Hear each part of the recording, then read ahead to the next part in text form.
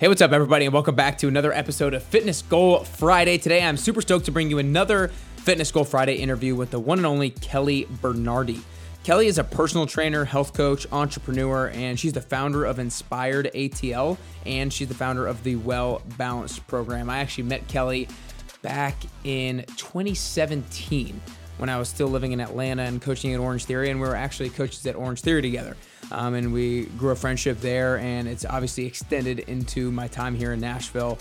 And she's awesome. We've done a little bit of work together, partner on a few things as well. And I just know what she's about. And I know that so many of you guys will relate with her because she's all about not the diet lifestyle, making sure that you have a good relationship with food, making sure that you have a good relationship with yourself and your own body image and everything like that. She has a huge passion for educating about all things wellness and helping people approach their journey in a realistic and attainable way, just one day at a time. So I'm super stoked to bring you Kelly Bernardi. You guys can follow her on Instagram at Health and Kellness. You can follow her accounts at Inspired ATL and at Well Balanced Program as well. And she also has an online workout app called FitBase, so you can check her out there. And you can see her website at healthandkellness.com. But I'm super stoked to bring you guys the one and only Kelly Bernardi. Here you go. All right, what's up, Kelly? Just to start with that. Oh man, I'm pumped to have you on. Finally got things scheduled out here. So the first thing I want to kind of talk about with you is we just talked about how you're just kind of starting your second round of your Well Balanced program, where you guys help females primarily, and have you talk maybe a little bit about that. But I kind of want to talk about what is maybe one of the biggest struggles that you see females have in regards to their health and wellness. Like, is it fitness? Is it nutrition? Is it their mindset? Or is there any like one biggest problem that people kind of come to you with that you feel like is a commonality amongst a lot of people?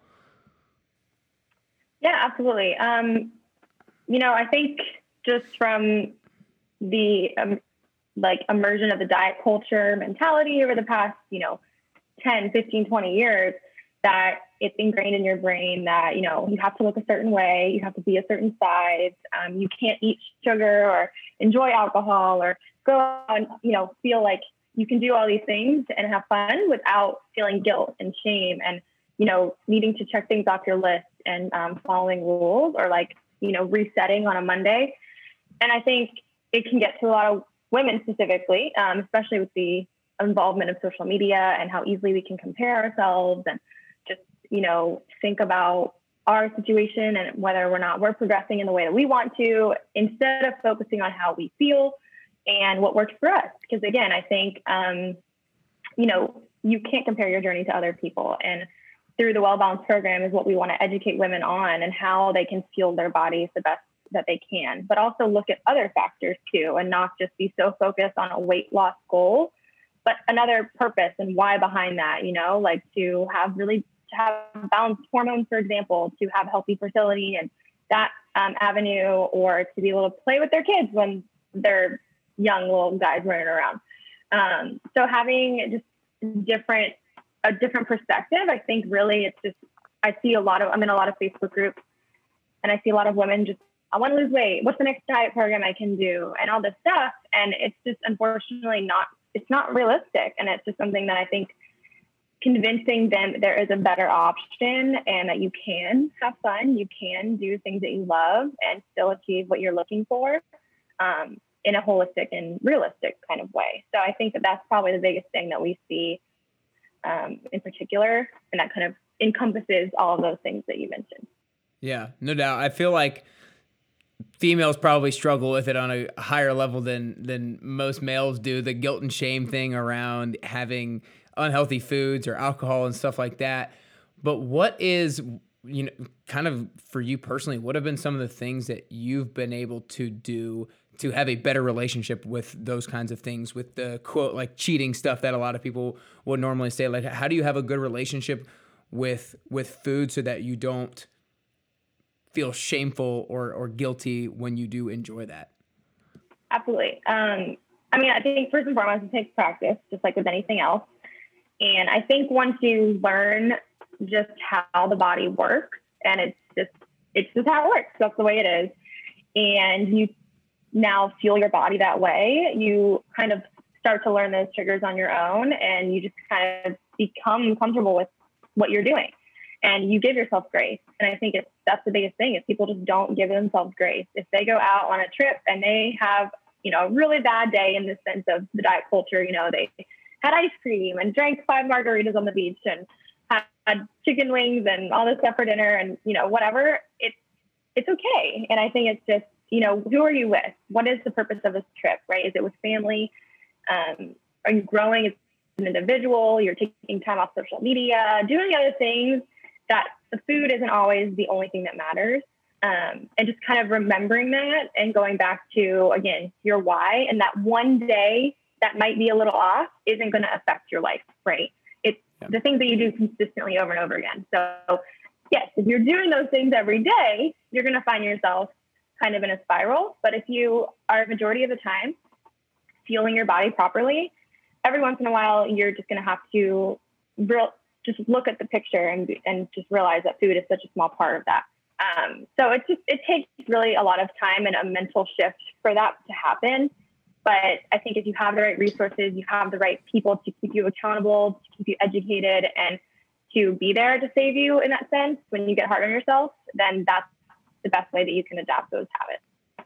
What do you think it actually looks like for people to give themselves grace? Because it's easy to say give yourselves grace, but what does that actually mean? Like, does that mean talking it out with somebody else and having them tell you it's okay? Is it setting aside the time to journal? Is it having time with yourself? Like, what does that actually look like to give yourself grace?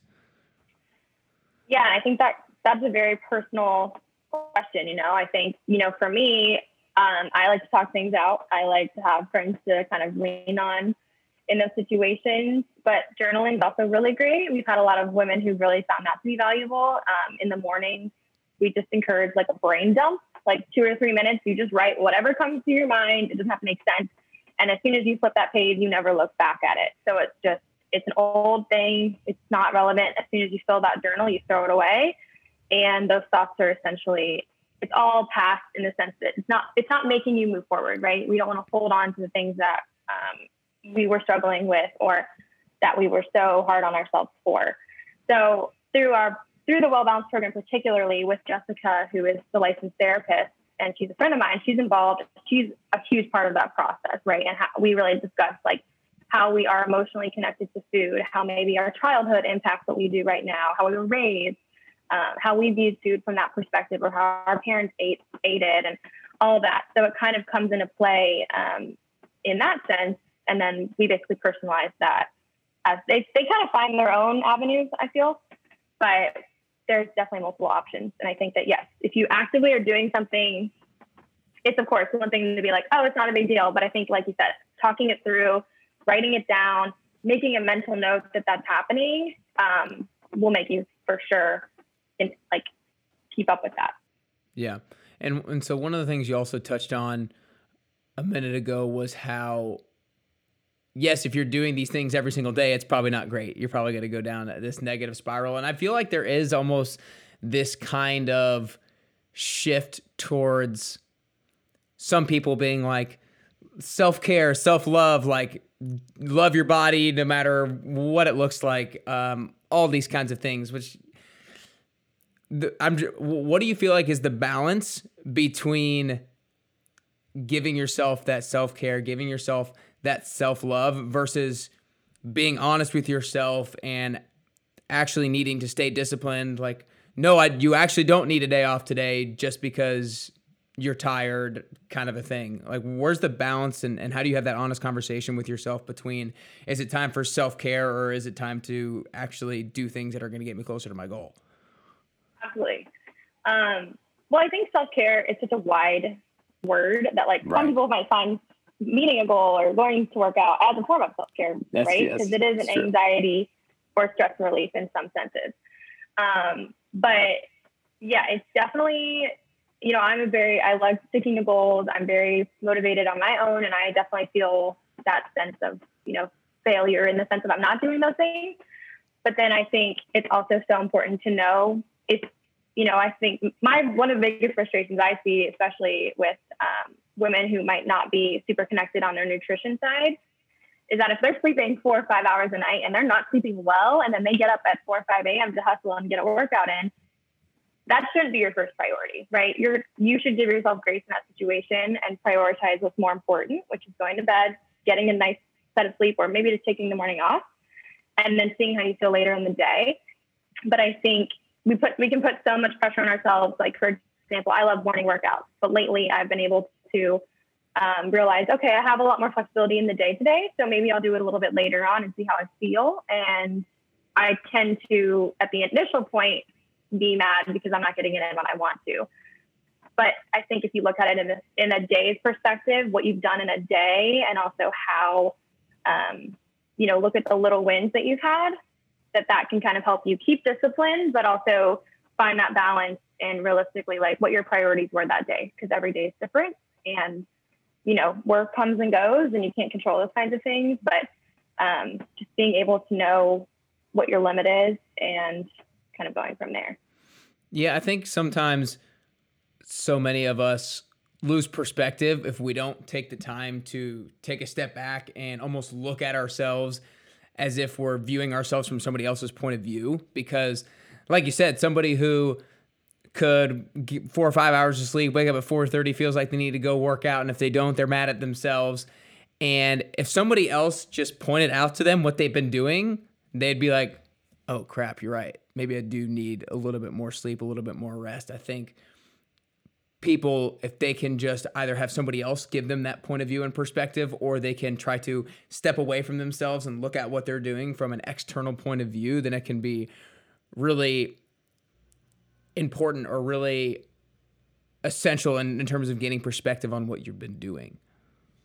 Absolutely. And I think particularly, at least what I've learned in the health and fitness lately, is that we normalize a lot of things. And getting up at 4 a.m. to do a workout when you're exhausted, like, especially when we were in the industry more so, it's normal. You do it, you suck it up, and you gotta do it. You gotta make it happen.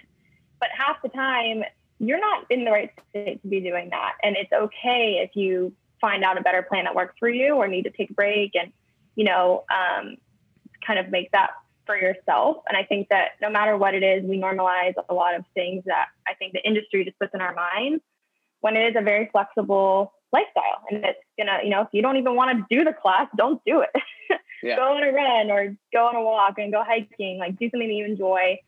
And so I think that kind of, once you kind of get past that barrier of like, I need to do this because this is what people tell me to do and this is what's going to see results, where maybe that's not the best path for you, then you have to step back and you have to analyze, what are my goals? What do I want? And how am I going to get there for myself? Right.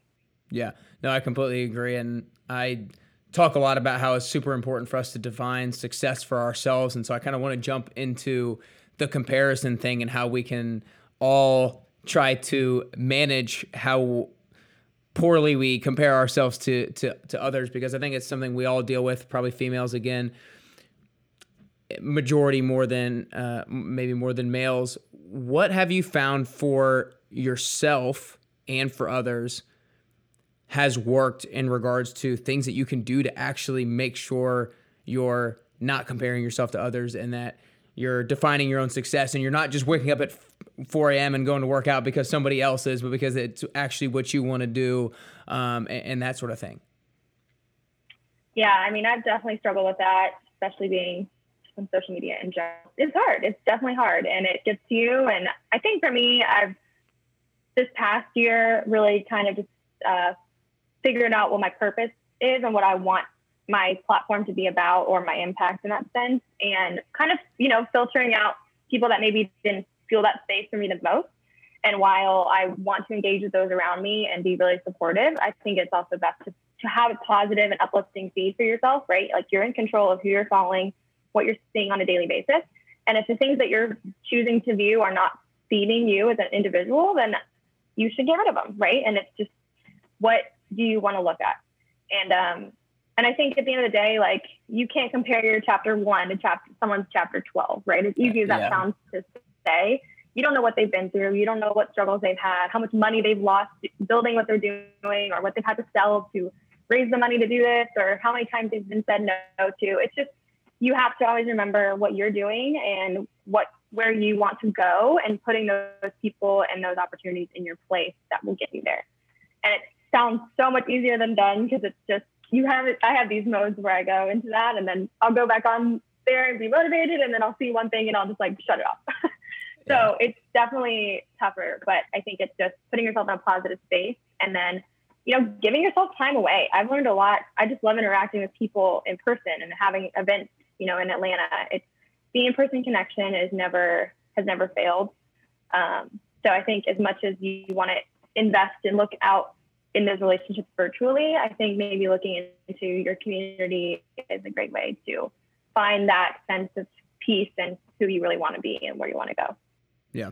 No, yeah, I like that a lot. I think that, like you said, kind of ditching the social media or just not spending as much time on it is obviously super, super big. And everybody says that they're going to do that. And I know, like, I just realized yesterday, I was like, I think I'm on this thing way too much now. Like, I used to be better on it. I think I need to focus on it a little bit more. And then I think that it's really big to realize the progress that you've made yourself as well.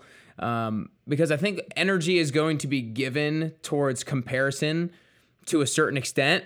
And so you have to give that comparison energy towards the past version of yourself rather than to somebody else. But then you also have to realize that it's a journey thing, right? Like, because at this current point, maybe you're not as far along as you were a few months ago, and maybe you've taken a step back, but realize it's not over, and you can surpass that past version of yourself as well.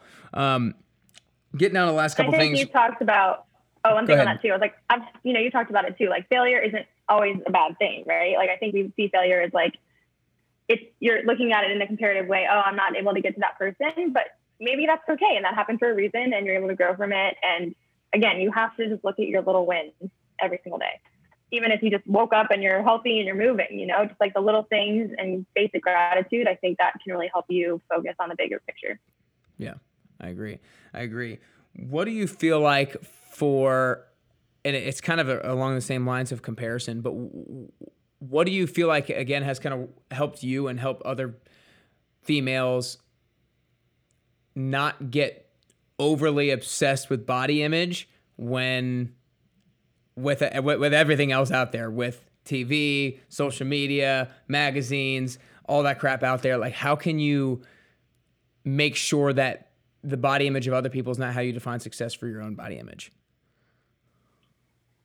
Yeah, that's so hard. It's a very tough question, but I would say, it's just, it comes down to knowing what your body, right, and understanding how it's working and what you need, and that comes from just eating fruits and vegetables, coming from unprocessed and packaged foods, getting enough sleep, daily exercise, stuff like that. And also, I think it's perfectly fine to have a weight loss goal, and I think it's great. It motivates you, it gets you, the purpose is to be healthier, right? At the end of the day, if your weight is a factor in your health, you need to fix that.